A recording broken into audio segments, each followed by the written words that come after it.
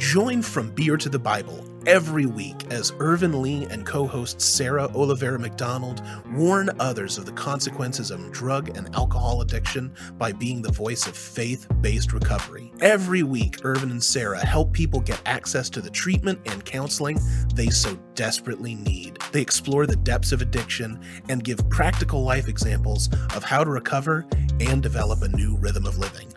The show is gritty, authentic, and simply raw while being rooted in the love, faith, and hope of God. Welcome to From Beer to the Bible. Hello, I'm Irvin Lee, your host of From Beer to the Bible, and I have a special in-studio surprise. Say hi, surprise. Hey, Irvin. Well, tell our guests who you are, and then I have to tell the story about how we got you here, live and in person this time, not over Zoom. Sounds great. So my name's Melody Chandler. I'm very excited to be here with you today. Yeah. We connected on social media and thrilled to have a conversation. It's so funny that I rarely scroll through social media, but I happened to be on TikTok and I saw Melody and I was like, I need to get her on the show. So I pinged her and I was thinking, I hope this doesn't feel weird. But I was like, we both love the Lord. I'm going to send her clips of our show. And that's how we had you on the first time. Mm-hmm. So we have you here live in studio. And thank you, Lord. Let's talk about what we were speaking about earlier around the storms of life, anxiety and depression, and how to handle anxiety and depression successfully. Absolutely. I was sharing with you that I feel like kind of the last 4 years have been kind of a wilderness season for me. Yeah. I found myself with several challenging situations that kind of keep recurring of no fault of my own, but it's just something that's happening.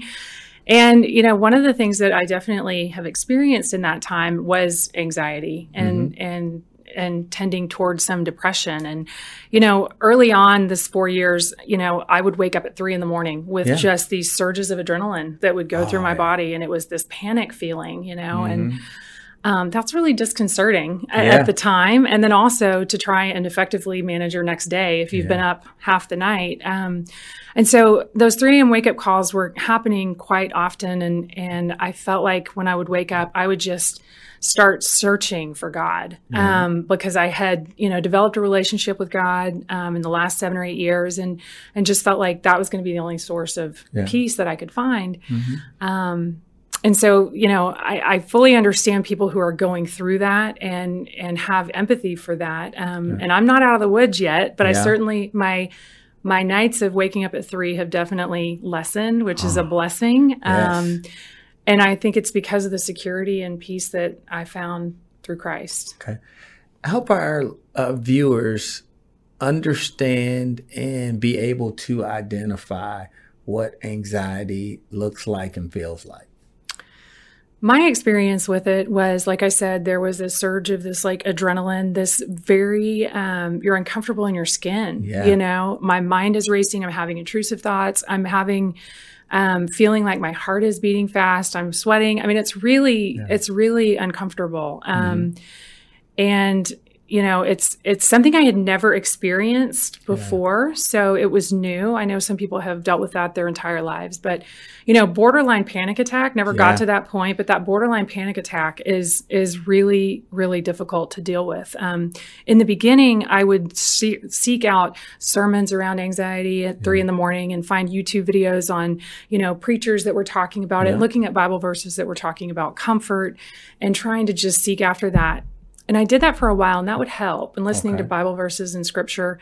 And then I don't know when the shift happened, but after a few weeks of that, I kind of started realizing, how about if I look up the authority I have in Christ? Yes. And my mindset and perspective shifted, and I began to do more of a deep dive into who I am in Christ and who He says I am, and the authority that I have in Him.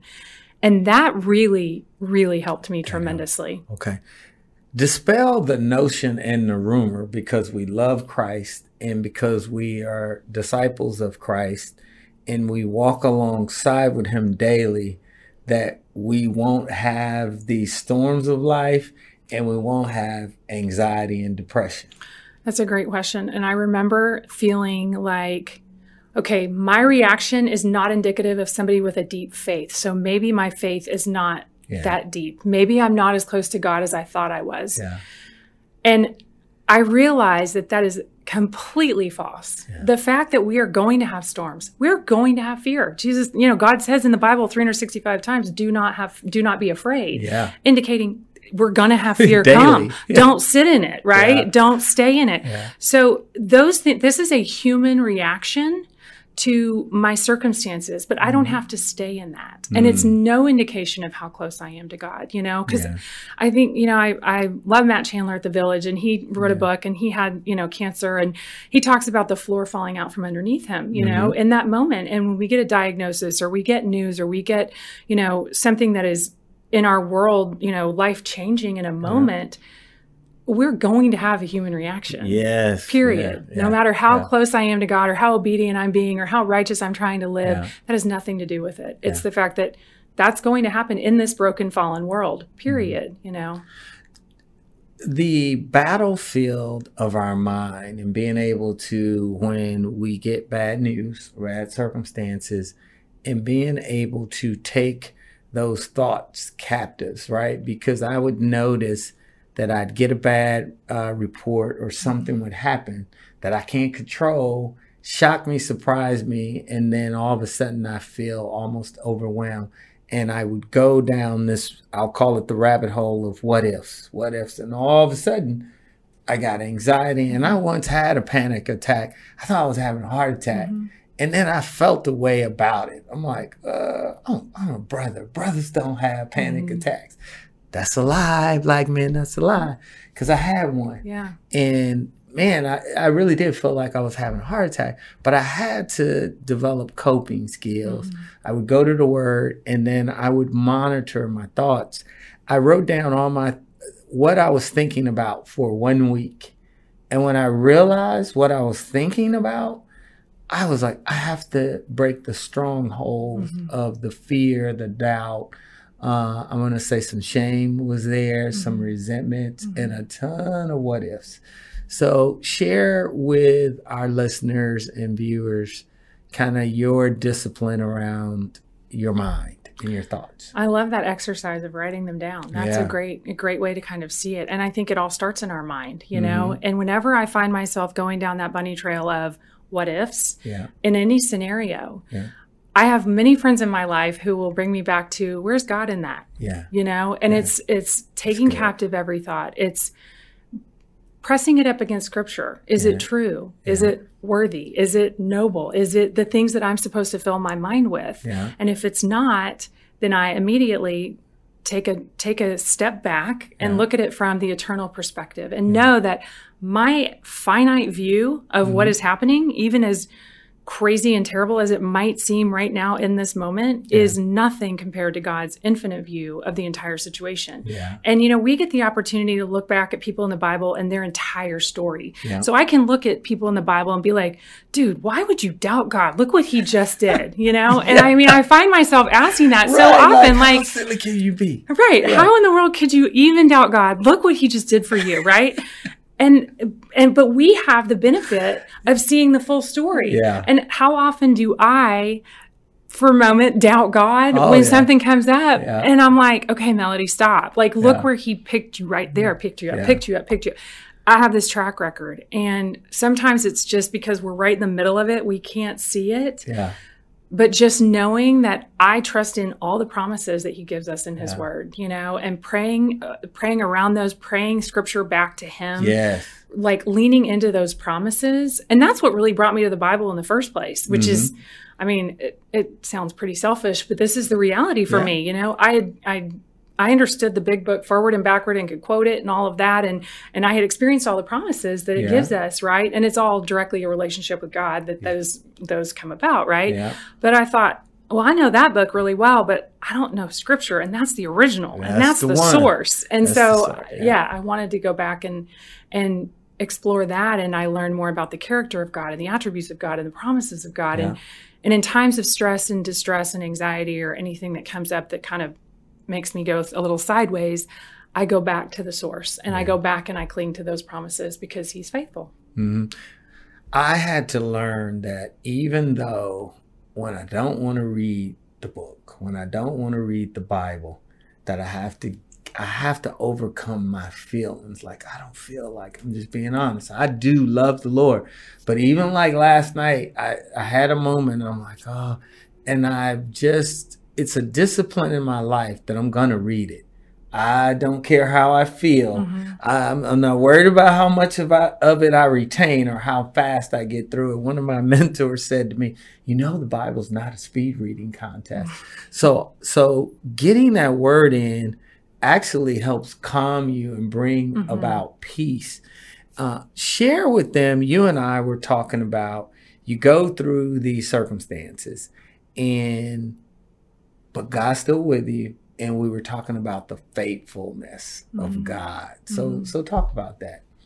Yeah, absolutely. I mean, God has been faithful to me. And I have so many experiences of that happening, you know, and like I was sharing with you, I think in the beginning of your faith journey, when you don't have those experiences, when I first got sober and I didn't have that, there was like this abyss. There was this abyss between me and having a track record with God that I was just borrowing other people's faith.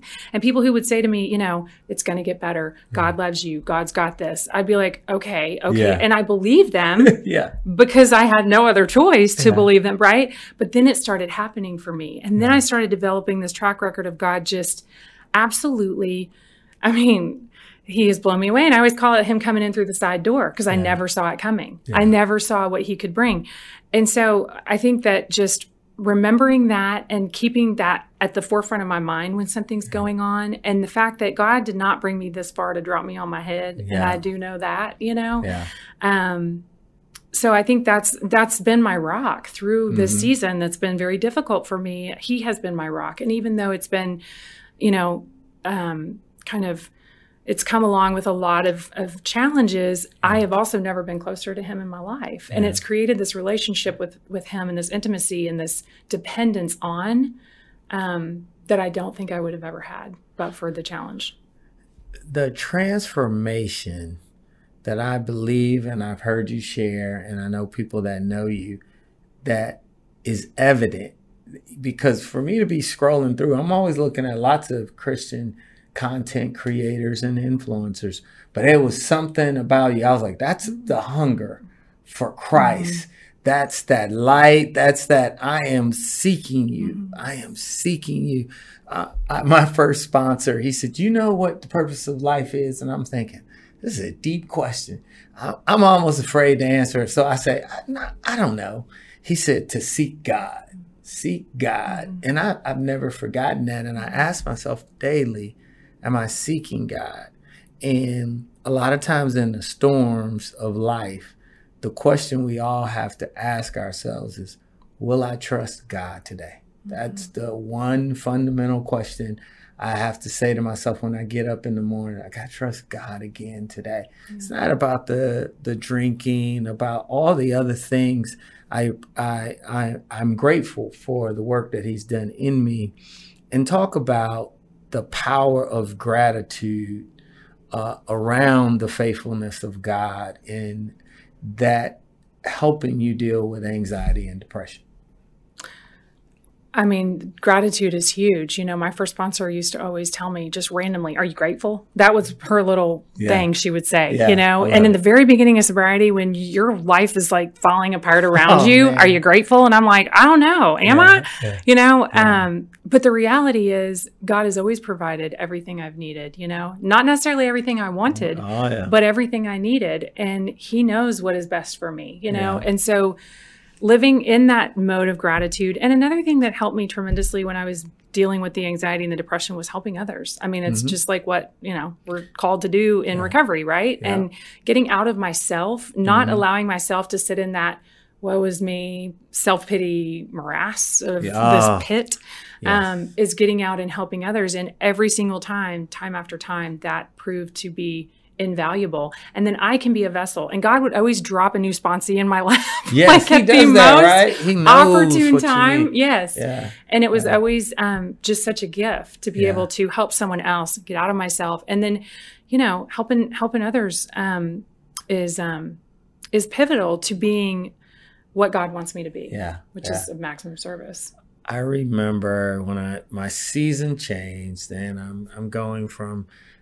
being in business, much like yourself, to the ministry, and so I had time, and I remember having this burden to go give away my time and volunteer at the church, and I'm thinking, are these people going to receive me? Man, they received me, and they were, oh, thank you for coming to help us.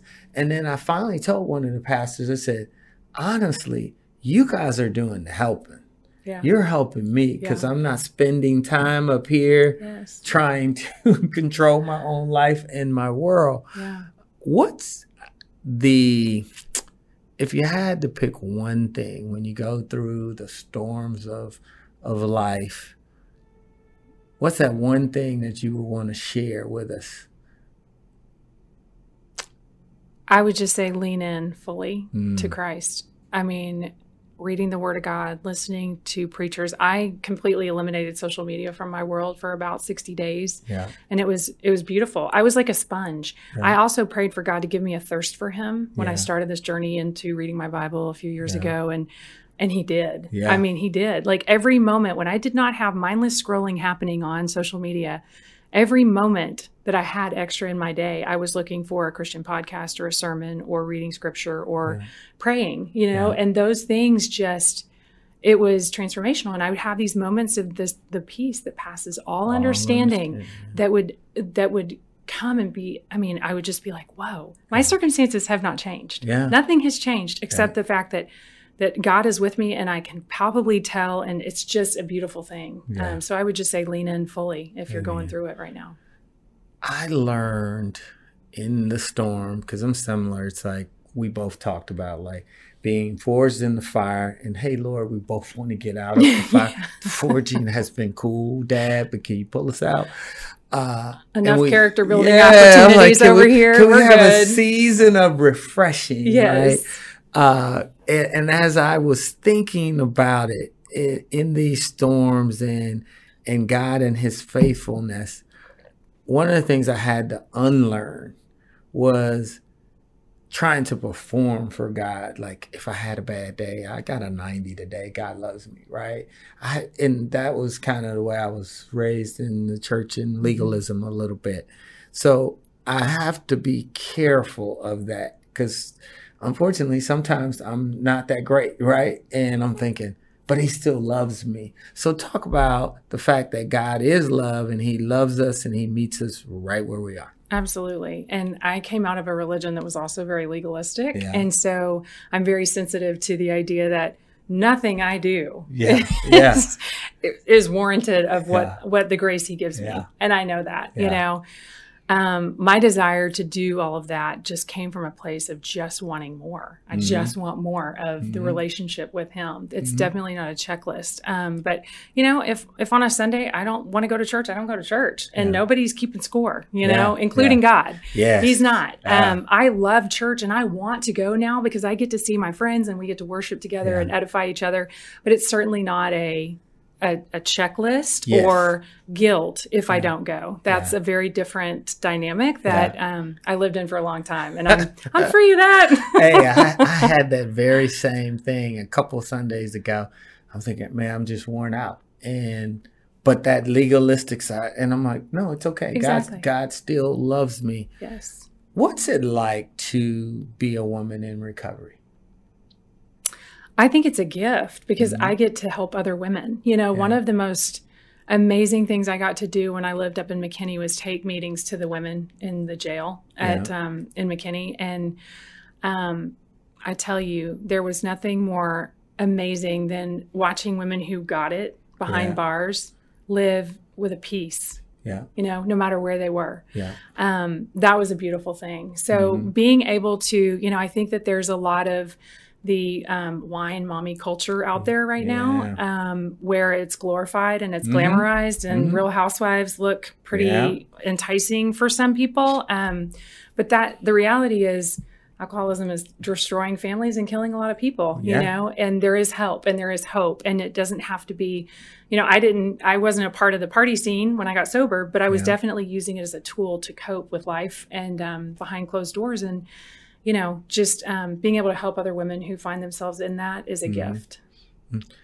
I find that for women and men, there is this barrier of, I'm going to call, there's a little bit of stigma around, you know, alcoholism or being an addict.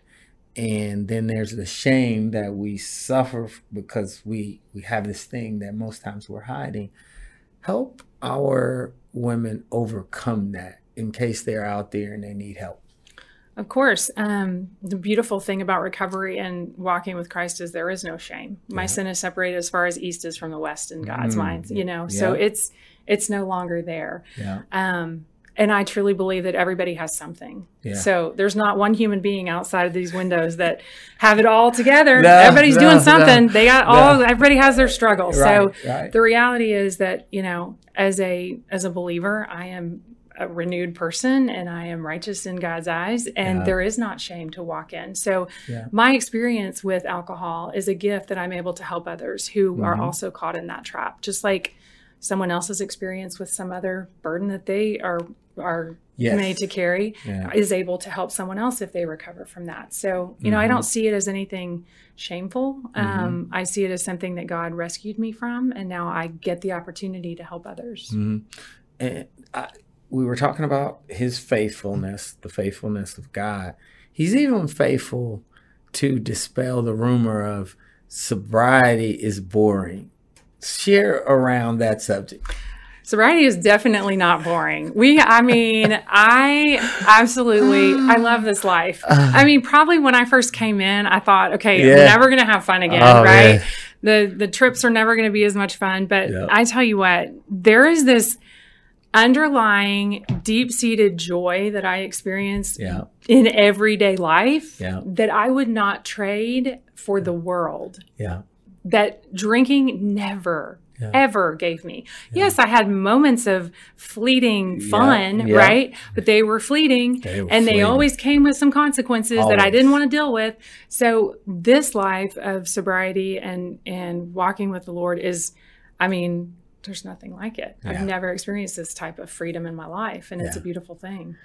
I love to share around that subject because I work with a lot of young men.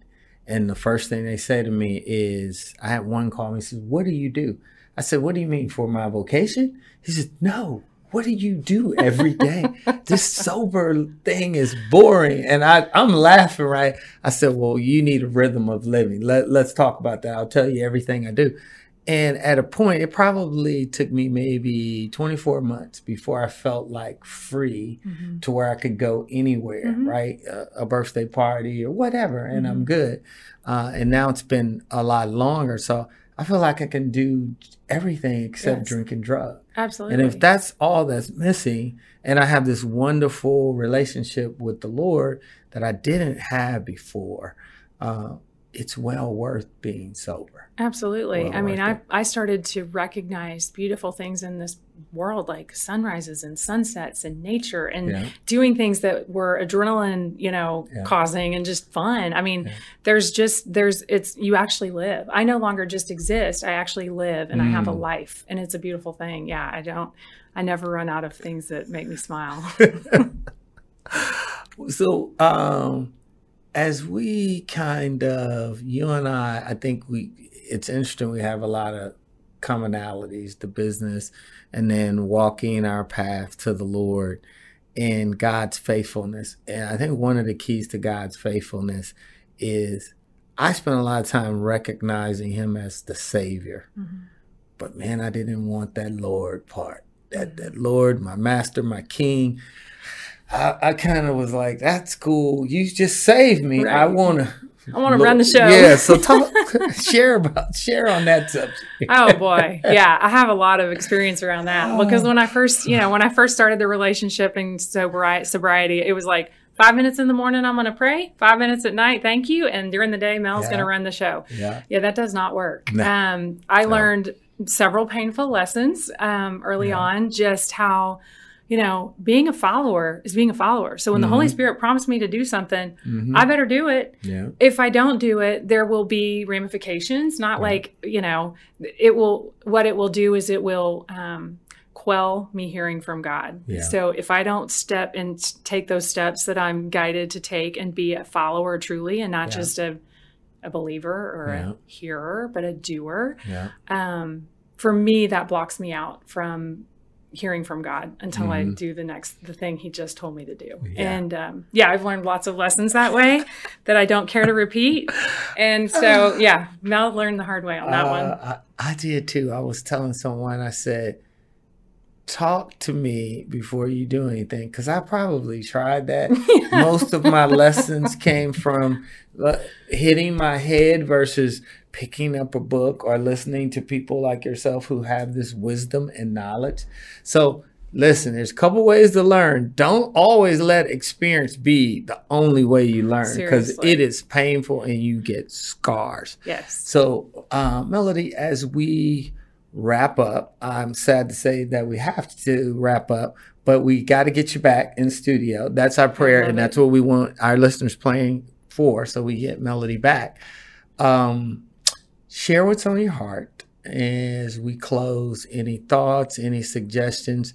I would say perhaps give our audience some tools around anxiety and depression, coping with them, overcoming them. And then any words, scriptures, give it to us.